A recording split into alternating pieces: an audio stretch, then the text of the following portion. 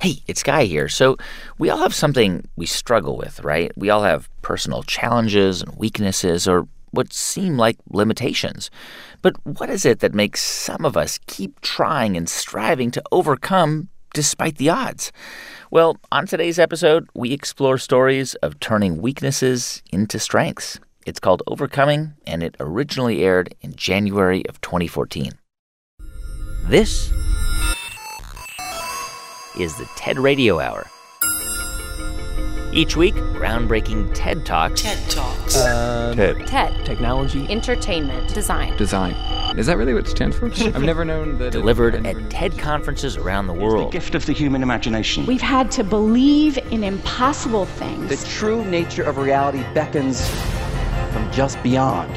Those talks, those ideas, adapted for radio. From NPR. I'm Guy Raz. And on today's show, how some people, despite everything that was thrown in front of them, overcame and figured out how to turn what most people think of as limitations into sources of strength. Which is exactly what happened to Temple Grandin, who was different from the moment she was born. Well, at 2.5, I was taken into the neurologist because I had no speech and I would sit and rock and dribble sand through my hands and was not behaving like the little girl the same age next door. And after that trip to the neurologist in 1949, the doctors told her mom that Temple had brain damage, that she would never live a normal life. And it would be another 1.5 years before she uttered a single word. And even then, she was destructive. She didn't like to be touched. And as she got older, she would fixate obsessively on just 3 things. Model rockets, electronics, and riding horses. That was it. Model rockets, Pretty much electronics, all she cared about. and everything to do with the horse barn. But the most unusual thing about Temple Grandin was something she didn't even realize made her different. Well, I sometimes just couldn't figure out why I just didn't fit in. You know, it's been an interesting journey for me as I've learned how not everybody thinks in pictures. I mean, you give me a key word, I see pictures. Everywhere I go. Everywhere I go. And it's not just random pictures she sees in her mind, but very specific pictures. Like when her mom would say stop, like stop doing something, Temple would see a stop sign in her head. And not just any stop sign, but a very specific stop sign at a specific intersection that she'd seen 10 years earlier. You want to find out how it works? Give me a key word. I'll tell you how my mind accesses information. And don't give me something boring like house or car or something that I can see in this room where I'm at now. So if I say the word dragon, you think of a like specific... Dragon? I can tell you, yes. I'm seeing, I went on a wonderful trip one time to Disney Imagineering. A cute little, he's actually a dinosaur, but he looks like a dragon. And he talks to you. He's really cute. I'm seeing dragons in How to Train Your Dragon movie. I'm now, seeing Peter, Paul, and Mary singing, Puff the Magic Dragon. Just one after another, like a slideshow. That's right. They just flash up like pictures. Now, little Jackie Paper. Now I've got an association of a ream of paper in my office, and now I'm seeing the printer's jammed up and I'm unjamming, and then the cartridge ran out, so now I'm taking it out and I'm furiously shaking it, because if I shake HP cartridges, I can get 100 more copies out of it.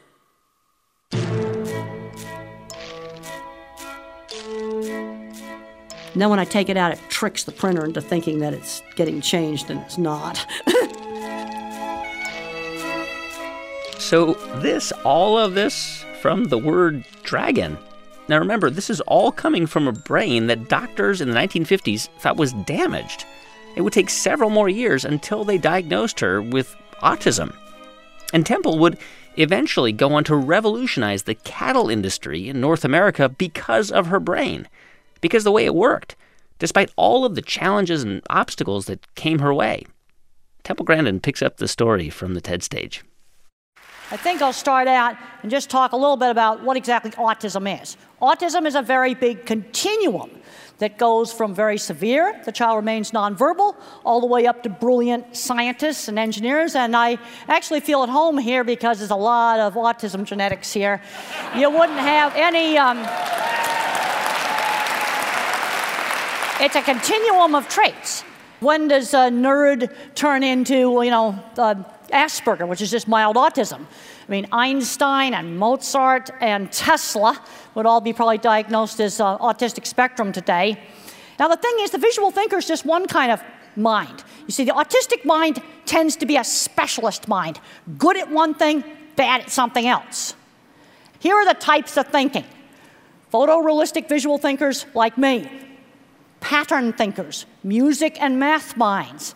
Some of these oftentimes have problems with reading. You also will see these kind of problems with kids that are dyslexic. You'll see these different kinds of minds. And then there's a verbal mind. They know every fact about everything.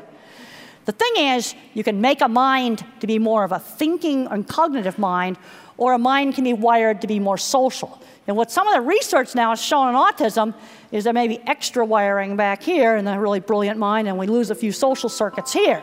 It's kind of a trade-off between thinking and social. And then you can get into the point where it's so severe, you're going to have a person that's going to be nonverbal.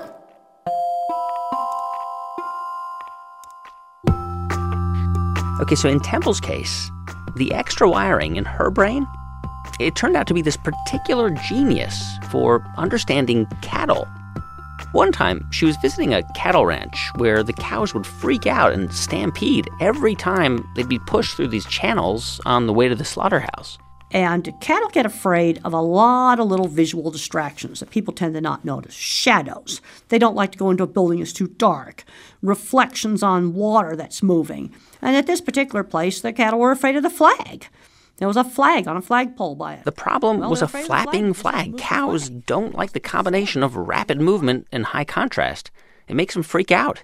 And Temple's autism helped her see that. The point is that people just don't see things. You see, this is where you need visual thinkers like me. Let's go back to someone like Steve Jobs. He wasn't an engineer, he was an artist, took a calligraphy class, and he designed all those user interfaces for the smartphone. Engineers had to figure out how to make it work. But the artist designed the smartphone interface. We need the different kinds of minds. And with her mind, Temple Grandin revolutionized the cattle industry. She designed a geometric series of channels and pathways that encouraged cows to stay calm on the way to the slaughterhouse. And more than half of all slaughterhouses in North America use her humane invention. And so the way Temple was able to overcome what could have been a limitation, her autism, was with help. Help from people who nurtured her obsessions and let her autism become a source of strength. I view myself as a cattle scientist first and autistic second. And I fight to not let autism totally take over my life. I don't think it's good when 9-year-olds, smart 9-year-olds, walk up to me and they want to tell me about their autism. Why don't you tell me about astronomy? Why don't you tell me that you're learning computer programming, that you're doing art? I'd much rather look at your art than talk about autism. Why do you think that you were able to overcome what, in so many other circumstances would have been debilitating, like the odds were against you? Well, I had my mother very early on, my science teacher. I had, went to a very good elementary school. The boarding school I went to, Mr. Patey, the headmaster, he was a wise old man. He let me work in that horse barn for 2 years and not study, but he wouldn't let me become a recluse in my room. He'd pull me out. I had to go to dinner. I had to go to chapel. I couldn't just sit up in my room. And there were some good people in the cattle industry, but I was always encouraged to develop my ability. Another thing that helped me as an adult was taking antidepressant medication. And because us visual thinkers, even the ones that are not autistic, tend to get a lot of problems with anxiety. A little Prozac in the morning stops the anxiety. Do you think you got lucky, with like all those people who encouraged you and supported you? Oh, if I hadn't had those people, I was the kind of kid that in the 50s, since I was totally nonverbal at age 3, they just threw away in an institution. And I just loved making stuff. And that was always encouraged. My mother's very artistic. I was given books on perspective drawing. You got to develop the kids' strengths. And then I wasn't allowed to just, sit and watch TV all day. That just wasn't allowed.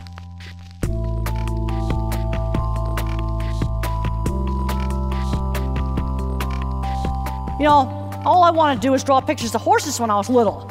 Mother said, well, let's do a picture of something else. They got to learn how to do something else. Let's say the kid's fixated on Legos. Let's get them working on building different things. Like if the kid loves race cars, let's use race cars for math. Let's figure out how long it takes a race car to go a certain distance. In other words, use that fixation in order to motivate that kid. That's one of the things we need to do. What can visual thinkers do when they grow up? They can do graphic design, all kinds of stuff with computers, photography, industrial design. The pattern thinkers, they're the ones that are going to be your mathematicians, your software engineers, your computer programmers, all of those kinds of jobs. And then you've got the word minds. They make great journalists. And they also make really, really good stage actors. Because the thing about being autistic is I had to learn social skills like being in a play. You just have to learn it. And we need to be working with these students. And this brings up mentors. You know, my science teacher was not an accredited teacher. He was a NASA space scientist. Now, some states now are getting it to where if you have a degree in biology or a degree in chemistry, you can come into the school and teach, biology or chemistry. We need to be doing that. Another thing that can be very, very, very successful is there's a lot of people that may have retired from, working in the software industry. And they can teach a kid. And it doesn't matter if what they teach them is old. Because what you're doing is you're lighting the spark. You're getting that kid turned on.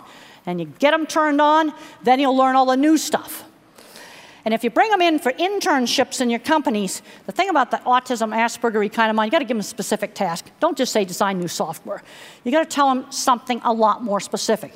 Well, we're designing software for a phone, and it has to do some specific thing, and it can only use so much memory. That's the kind of specificity you need.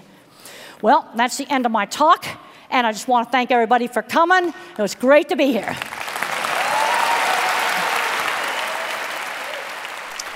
Do you feel like your autism was something that you had to overcome, or was it something that other people had to overcome, in terms of their perception? I never even thought about that. I was too hung up on going out and doing stuff with cattle. Parents will say to me, well, what can you do for kids for autism? Well, if you got a kid that's 3 years old not talking, it's tons of early intervention. That's the same. Develop strengths. Build up on what they are good at. See, this is the problem you have on the high end of the spectrum. Some of these kids are getting labeled gifted. I go over and I do talks at gifted and talented conferences. They're the same little geeky kids. And I go over to the autistic conference and the guy's hung up on autism and playing video games all day. You see, people get locked into it verbally. I'm a visual thinker, so I don't see the words. I see the kids. Temple Grandin speaks and writes about autism and cattle all over the world. You can see her talk at ted.npr.org. Our show today is all about overcoming. I'm Guy Raz, and you're listening to the TED Radio Hour from NPR.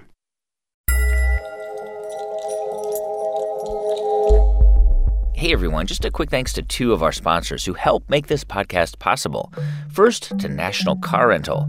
National is a fan of big ideas like the ones you've been listening to, and it's why when you sign up for complimentary membership in the Emerald Club, you can skip the counter and choose any car in the aisle, even an upgrade, without paying extra. Go National and go like a pro. Learn more at nationalcar.com/NPR. Thanks also to Target Red Card. With Target Red Card, you save 5% on every tech upgrade at Target and Target.com, from rose gold phones to Bluetooth speakers, plus free 2-day shipping on hundreds of thousands of items. Save 5% and get more connected. Red Card gets you more. Learn more in-store or online. Restrictions apply. See Target.com/redcard for details.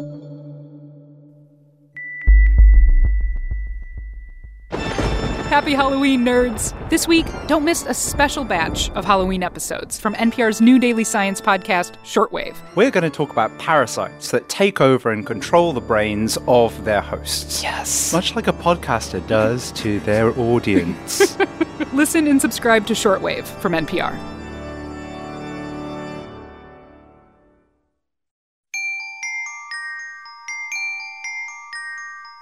It's the TED Radio Hour from NPR. I'm Guy Raz. And on the show today, stories of overcoming. People who were never supposed to make it, never supposed to get past their limitations. When I say the word overcome, right? Like you are a person who's overcome something. Do you identify with that, or do you just think, who's he talking about? When I hear the word overcome, I think, it's like you got over top of it every single time. Like for me, it's like sometimes I dug under that wall, or I went away until somebody brought that wall down or did whatever I had to do. This is Shane Koyczan. He's a spoken word artist, and in a lot of ways, what he overcame is kind of common because it happens all the time. I think that's one of the things about bullying. It's when you encounter it, like when it's right in front of you, you're going to do whatever you can to sort of escape it. And it's probably why so many people relate to him. He wrote a poem about his experiences being bullied. It's called To This Day, and when he posted an animated version of it online, it went viral. And a few weeks later, he and a friend who plays violin took the poem to the TED stage. When I was a kid, I hid my heart under the bed because my mother said, if you're not careful, someday someone's going to break it. Take it from me, under the bed is not a good hiding spot. I know because I've been shot down so many times, I get altitude sickness just from standing up for myself. But that's what we were told. Stand up for yourself. And that's hard to do if you don't know who you are. We were expected to define ourselves at such an early age. And if we didn't do it, others did it for us. Geek, fatty, slut, fag. I'm not the only kid who grew up this way. Surrounded by people who used to say that rhyme about sticks and stones. As if broken bones hurt more than the names we got called, and we got called them all. So we grew up believing no one would ever fall in love with us, that we'd be lonely forever, that we'd never meet someone to make us feel like the sun was something they built for us in their tool shed. So broken heartstrings bled the blues, and we tried to empty ourselves so we'd feel nothing. Don't tell me that hurts less than a broken bone. That an ingrown life is something surgeons can cut away, that there's no way for it to metastasize. It does. She was 8 years old, our first day of grade 3 when she got called ugly. We both got moved to the back of class so we would stop getting bombarded by spitballs. But the school halls were a battleground. We found ourselves outnumbered day after wretched day. We used to stay inside for recess because outside was worse. Outside, we'd have to rehearse running away or learn to stay still like statues, giving no clues that we were there. In grade 5, they taped a sign to the front of her desk that read, "Beware of dog." When did it start for you? It probably started around kindergarten. Like it started, when, the class found out that, I was being raised by my grandparents, and then, it was just a lot of questions of like, why don't your parents want you? And it was an innocent thing, like other kids couldn't understand the situation that I was in. And then that developed into something that ultimately became very cruel. And it became a point of, mockery for people. It's like, your parents don't want you. And then it became name-calling, and then, the name-calling became the more violent aspect of what happened. And one more thing you should probably know is that Shane was also overweight. I was a big kid. I've always been a big person. And a lot of times that's all you need is just one little difference, something to set you apart. That's like blood in the water, I was very sensitive. I would cry very easily. Something would set me off, like somebody would say something and I'd cry, and then that fed the fire that they were stoking, It was just, so they just sort of kept doing it because it was, I don't know, entertaining to them maybe? I'm not sure. And one particular afternoon, I must have been 9 or 10 maybe, an older boy, like a lightning strike, just started to beat him. And just a very violent experience. It just felt like it happened for no reason. And later on, when they were in the detention room, Shane turned to the boy and he asked him why. And I remember doing that. And his greatest answer was because. Like, because is able to sum up everything we needed to know. And after that, just the act of going to school became like this daily trauma. I would cry. I would be like, please just let me stay home from school today.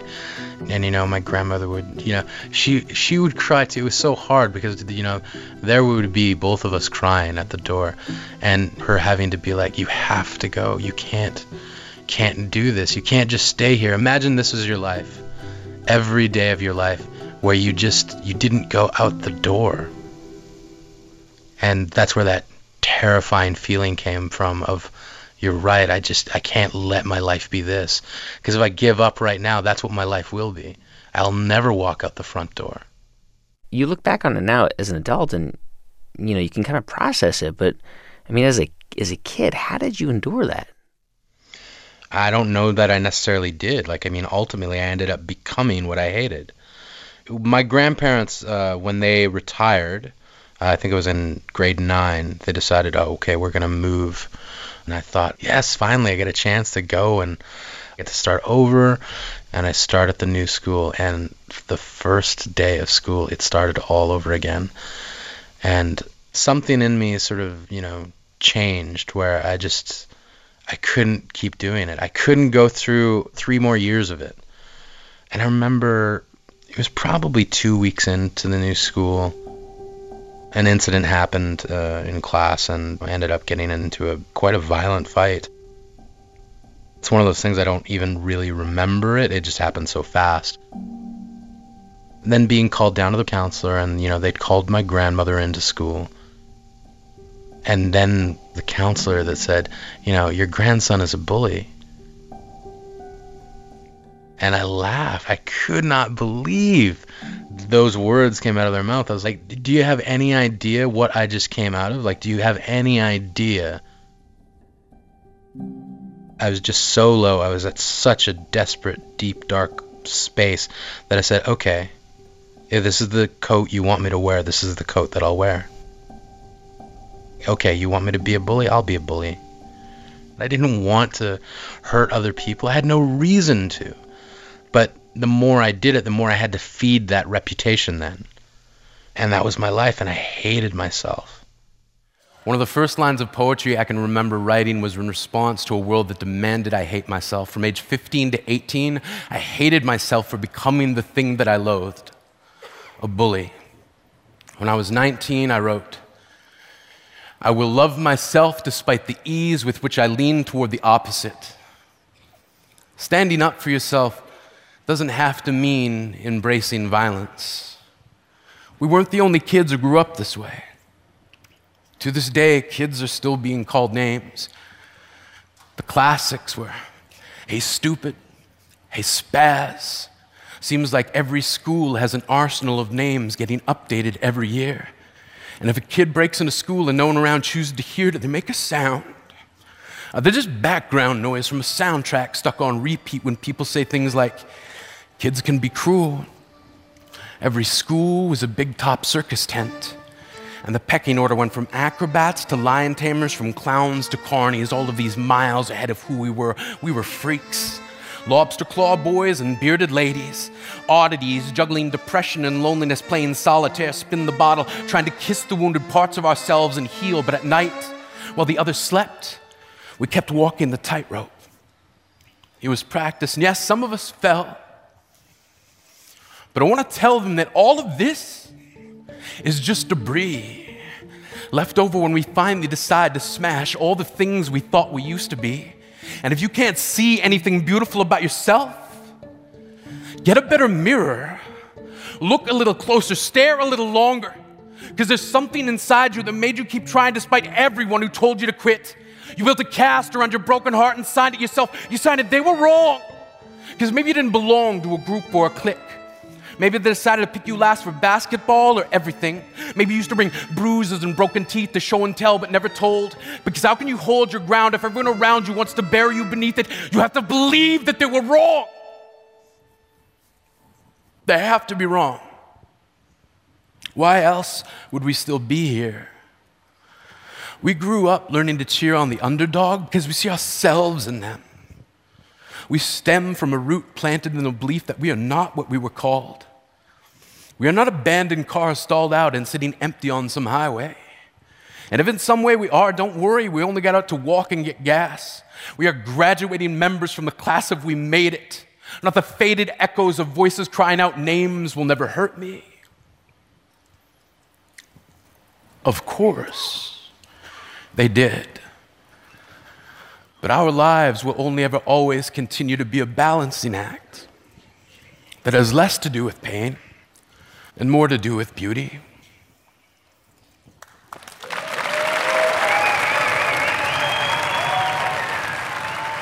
I wonder, what was that thing inside of you that made you keep trying? I think it was that want or that desire for love. Like, when I say love, I don't mean, like romantic love. I mean just acceptance or friendship even. It was just that hunger was stronger than anything else. It was just like, I need this in my life. I know that I need this in my life. I know that this is important. Without ever having had it, I just instinctively knew that it's like, I will not make it through this life intact if I don't have this. That was the driving force behind just to keep going. I mean, so for you, like the idea that it's a balancing act, in a way that's like a triumph, that your life is a balancing act and everyone else's life is a balancing act. Well, yeah, I think it took a long time to get to that realization. It took a long time to accept that, and to see the way people connect to it, the way people understand it. It just reassures me that I am not alone in this.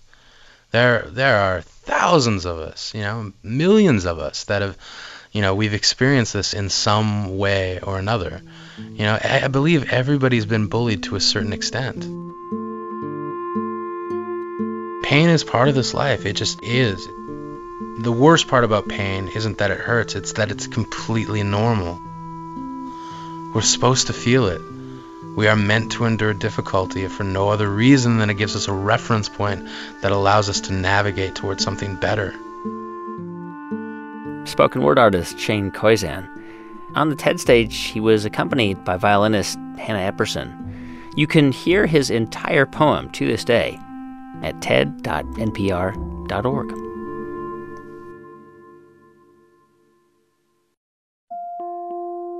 When was the last time that you heard them? I still hear them very, very regularly, usually at least several times a day.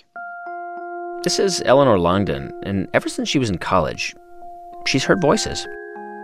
Do they sound as real as my voice sounds, like in your headphones right now? Not always. It's very, very changeable, actually. Sometimes, yes, it can feel external, so literally heard through the ears, whereas at other times I can hear them from within my head. Some of them are male, some of them sound quite young, some of them have different accents, so they don't actually sound like my voice. What do they say? Ooh, anything and everything, really. If Eleanor sounds remarkably calm about all this, it's because to get to that calm place, she had to go through a kind of hell about 15 years ago. Eleanor picks up the story from the TED stage. The day I left home for the first time to go to university was a bright day, brimming with hope and optimism. I'd done well at school, expectations for me were high, and I gleefully entered the student life of lectures, parties. Now, appearances, of course, can be deceptive, and to an extent, this feisty, energetic persona was a veneer. Underneath, I was actually deeply unhappy, insecure, and fundamentally frightened. But I was skilled at hiding it, and as the first semester ended and the second begun, there was no way that anyone could have predicted what was just about to happen. I was leaving a seminar when it started, humming to myself, fumbling with my bag, just as I'd done 100 times before, when suddenly I heard a voice calmly observe, "She is leaving the room." I looked around and there was no one there, but the clarity and decisiveness of the comment was unmistakable. Shaken, I left my books on the stairs and hurried home, and there it was again. She is opening the door.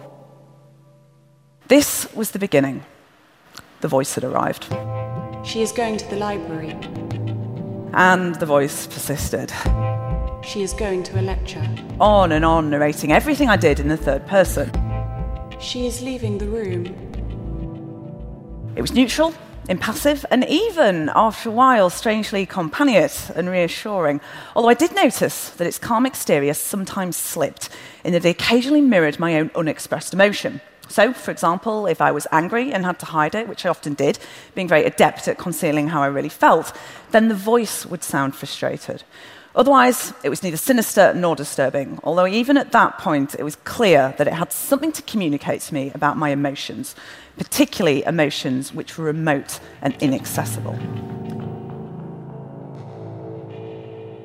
You know, I'd initially started off as certainly somebody who had a lot of things that I needed to deal with in my life.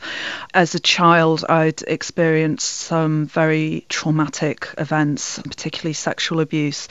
And that was something that, like many survivors of these kind of adversities, I'd worked very, very hard to try and bury the past, but to an extent had virtually buried it alive. And what basically happened was what had initially started off as an experience, you know, this commentating voice, had suddenly been turned into a symptom.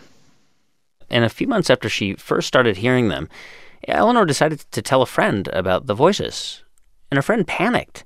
She insisted she go see a doctor, which led to referrals to see more doctors, which led to a diagnosis of schizophrenia. Because by this point, the voices had, what would have started off as one voice was now many. And one of the voices actually saying, you know, in this very mocking way, you can't even spell schizophrenia. So what are you going to do about having it? And I think that sort of really summarised it in a way, this sense of complete disbelief, incomprehension, terror, and helplessness. Helplessly and hopelessly, I began to retreat into this nightmarish inner world in which the voices were destined to become both my persecutors and my only perceived companions. 2 years later, and the deterioration was dramatic. By now, I had the whole frenzied repertoire, terrifying voices, grotesque visions, bizarre, intractable delusions.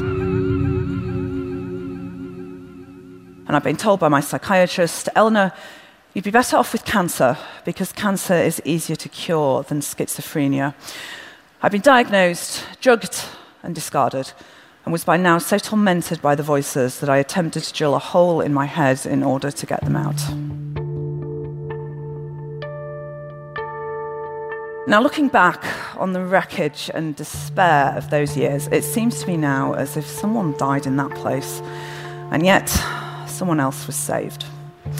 A broken and haunted person began that journey, but the person who emerged was a survivor and would ultimately grow into the person I was destined to be. In a moment, we'll find out how Eleanor Longden essentially overcame her diagnosis of schizophrenia and moved on. I'm Guy Raz, and you're listening to the TED Radio Hour from NPR.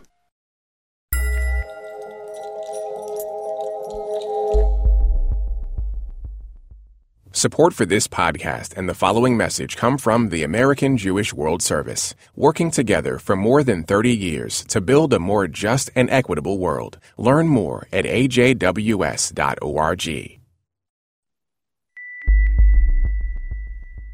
People are obsessed with zombies, whether it's watching them be hacked away on TV or planning for the apocalypse. So this week on Throughline, we're exploring the origins of the zombie. And just like the movies, it's a dark one. Throughline from NPR, the podcast where we go back in time to understand the present.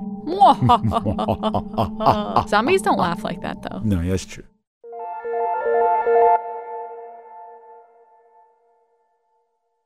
It's the TED Radio Hour from NPR. I'm Guy Raz.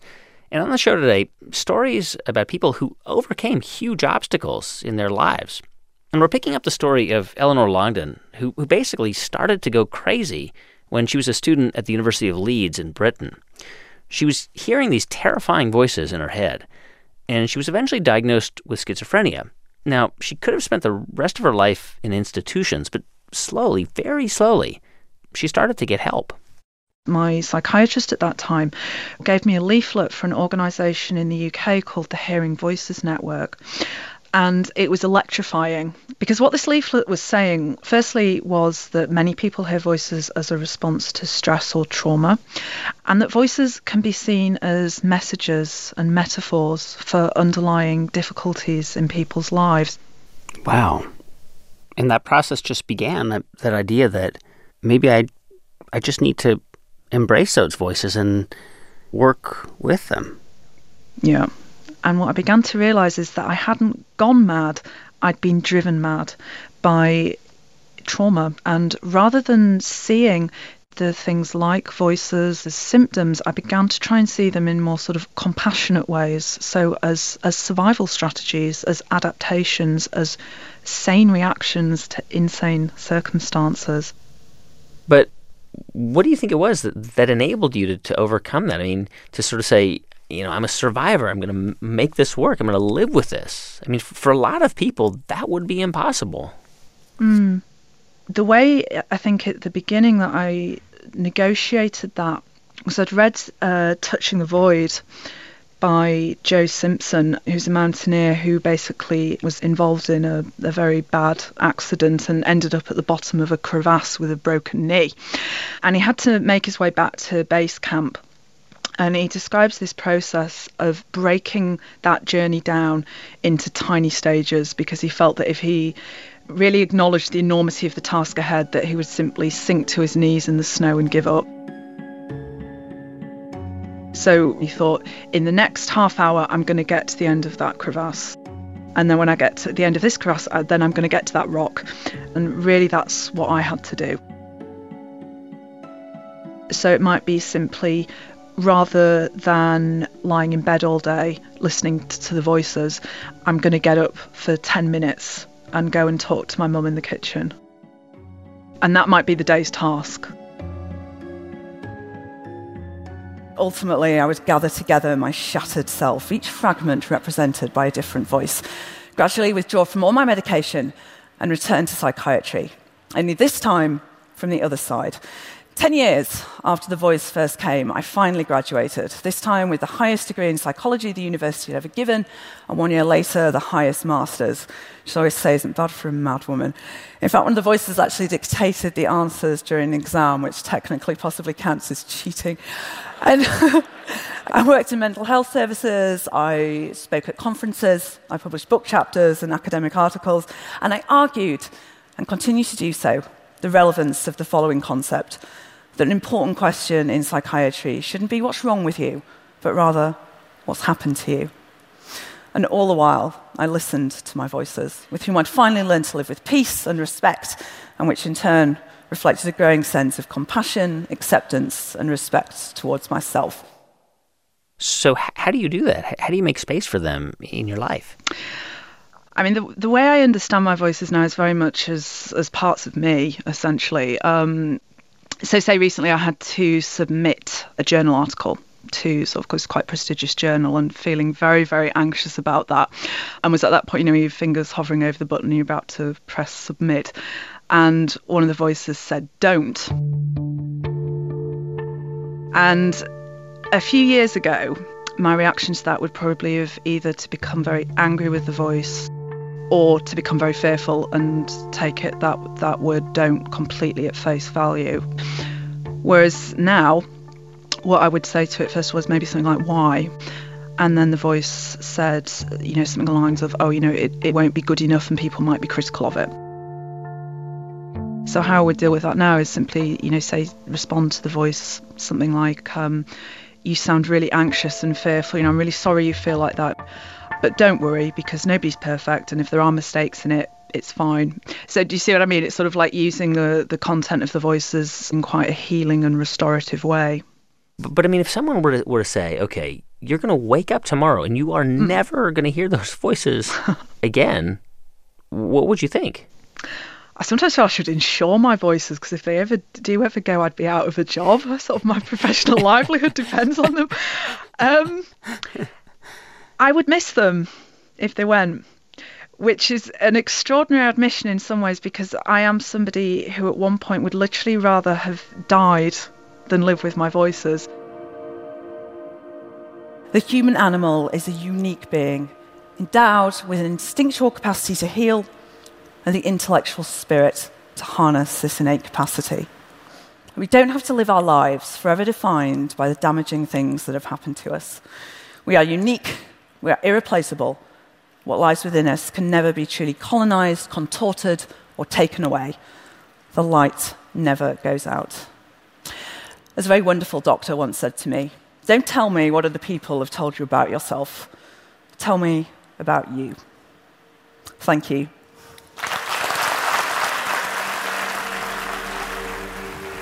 Eleanor Longden. She's planning to get her PhD in psychology from the University of Leeds next summer. Her talk's called The Voices in My Head, and you can hear the whole thing at TED.com. So imagine your whole life planned out for you, against your will, from the moment you're born. That's how Kikenya Ntaya's life began in a Maasai village in Kenya. When I was 5 years old, I found out that I was engaged to be married as soon as I reached puberty. My mother, my grandmother, my aunties, they constantly reminded me that your husband just passed by. Cool, yeah? And everything I had to do from that moment was to prepare me to be a perfect woman at age 12. My day started at 5 in the morning, milking the cows, sweeping the house, cooking for my siblings, collecting water, firewood. I did everything that I needed to do to become a perfect wife. But that life never really seemed like the right fit for Kikenya. She didn't want to be just the perfect wife. She wanted something more than that. When I went to school, I had a dream. I wanted to become a teacher. I worked hard in school. But when I was in 8th grade, in our tradition, there's a ceremony that girls have to undergo to become women, and it's a rite of passage to womanhood. This was the crossroad. Once I go through this tradition, I was going to become a wife. Well, my dream of becoming a teacher will not come to pass. I had to come up with a plan to figure these things out. I talked to my father. I did something that most girls have never done. I told my father, I will only go through this ceremony if you let me go back to school. The reason why, if I ran away, my father will have a stigma. People will be calling him the father of that girl who didn't go through the ceremony. It was a shameful thing for him to carry the rest of his life.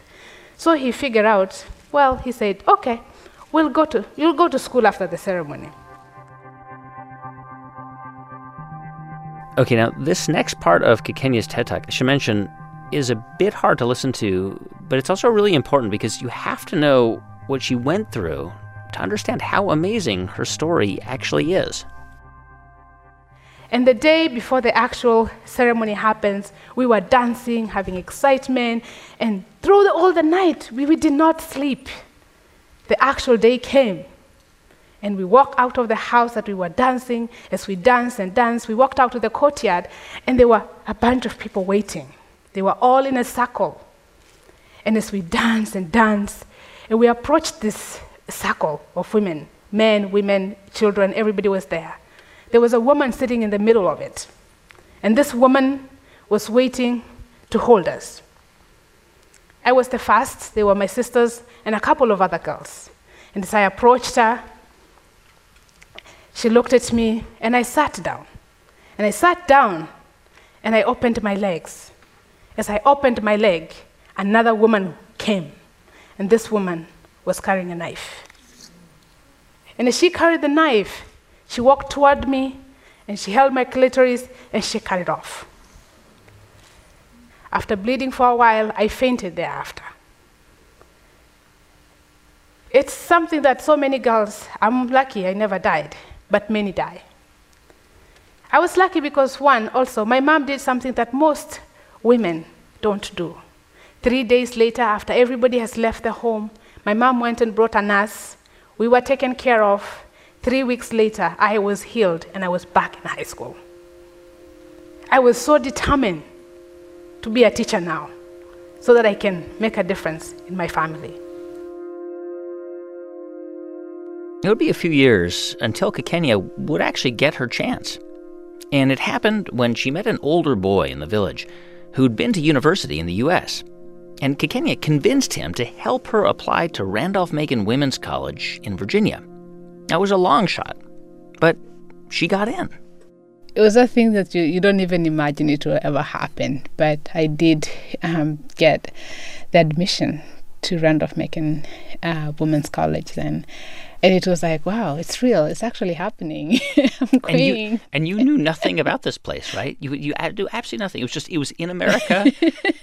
Somewhere that I didn't know where it was. And I couldn't come without the support of the village because I needed to raise money to buy the air ticket. I got a scholarship, but I needed to get myself here. But I needed the support of the village. And here again, when the men had and the people had that a woman had gotten us an opportunity to go to school, they said, what a lost opportunity. This should have been given to a boy. We can't do this. And in the village also there's one chief or an elder who has, if he says yes, everybody will follow him.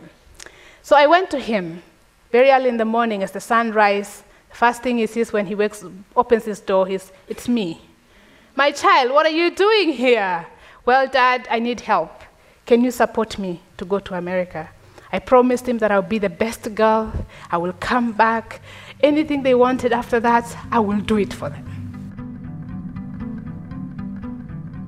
Did you feel the weight of your village on your shoulders? Like you had to succeed? I think for me it was more about I wanted to do something for people in my village. So did you know what that was going to be? I never knew what it was going to be, but I knew that the life, especially women were living, it's not the right one. I felt that I had to be the gate to really bring change to the way women live and the way girls are seen. And I didn't know how, but I just wanted to do something.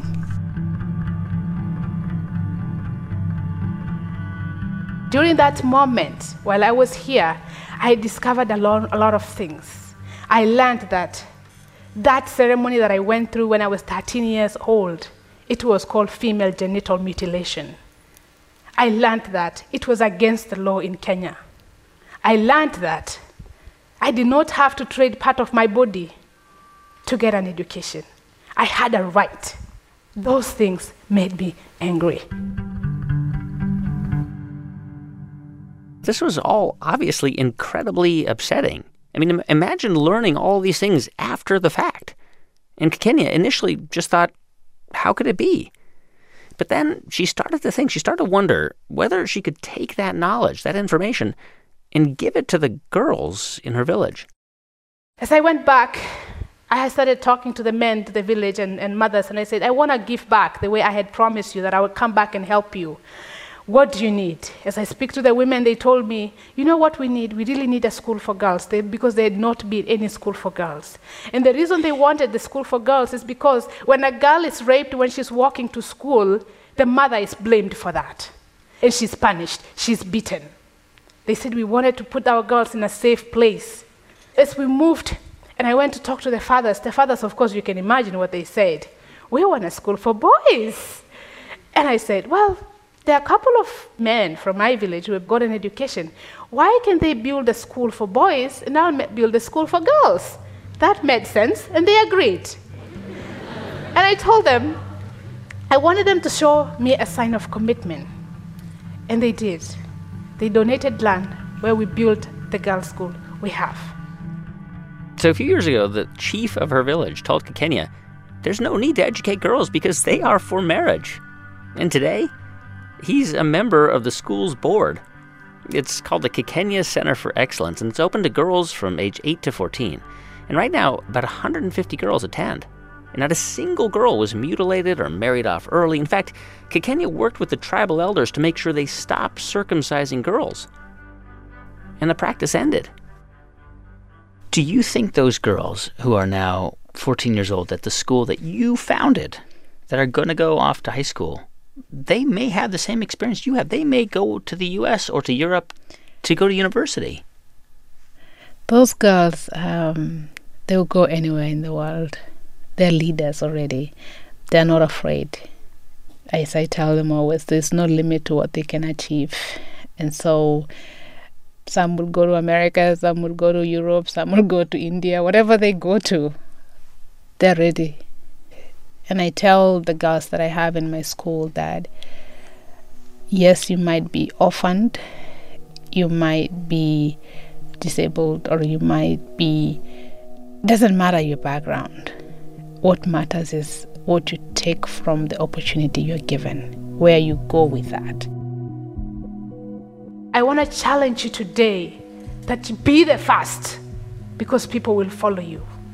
Be bold, stand up, be fearless, be confident, move out, because as you change your world, you're going to change your community, you're going to change your country, and think about that. If you do that and I do that, aren't we going to create a better future for our children, for your children, for our grandchildren, and we will live in a very peaceful world. Thank you very much. Kekenya Ntaya. By the way, she never did marry that boy from the village. She did get married to another Kenyan man who she met in the U.S. You should check out her full talk at ted.npr.org. I don't believe I'd have made it up the mountain. I don't believe I'd have climbed so high. I don't believe I'd have made it up the mountain without the fire burning under my behind. Hey, thanks for listening to our show on Overcoming this week. If you missed any of it, or you want to hear more, or you want to find out more about who's on it, you can visit ted.npr.org. You can also find many more TED Talks at ted.com, and you can download this entire program through iTunes or through the NPR smartphone app. I'm Guy Raz, and you've been listening to Ideas Worth Spreading right here on the TED Radio Hour from NPR.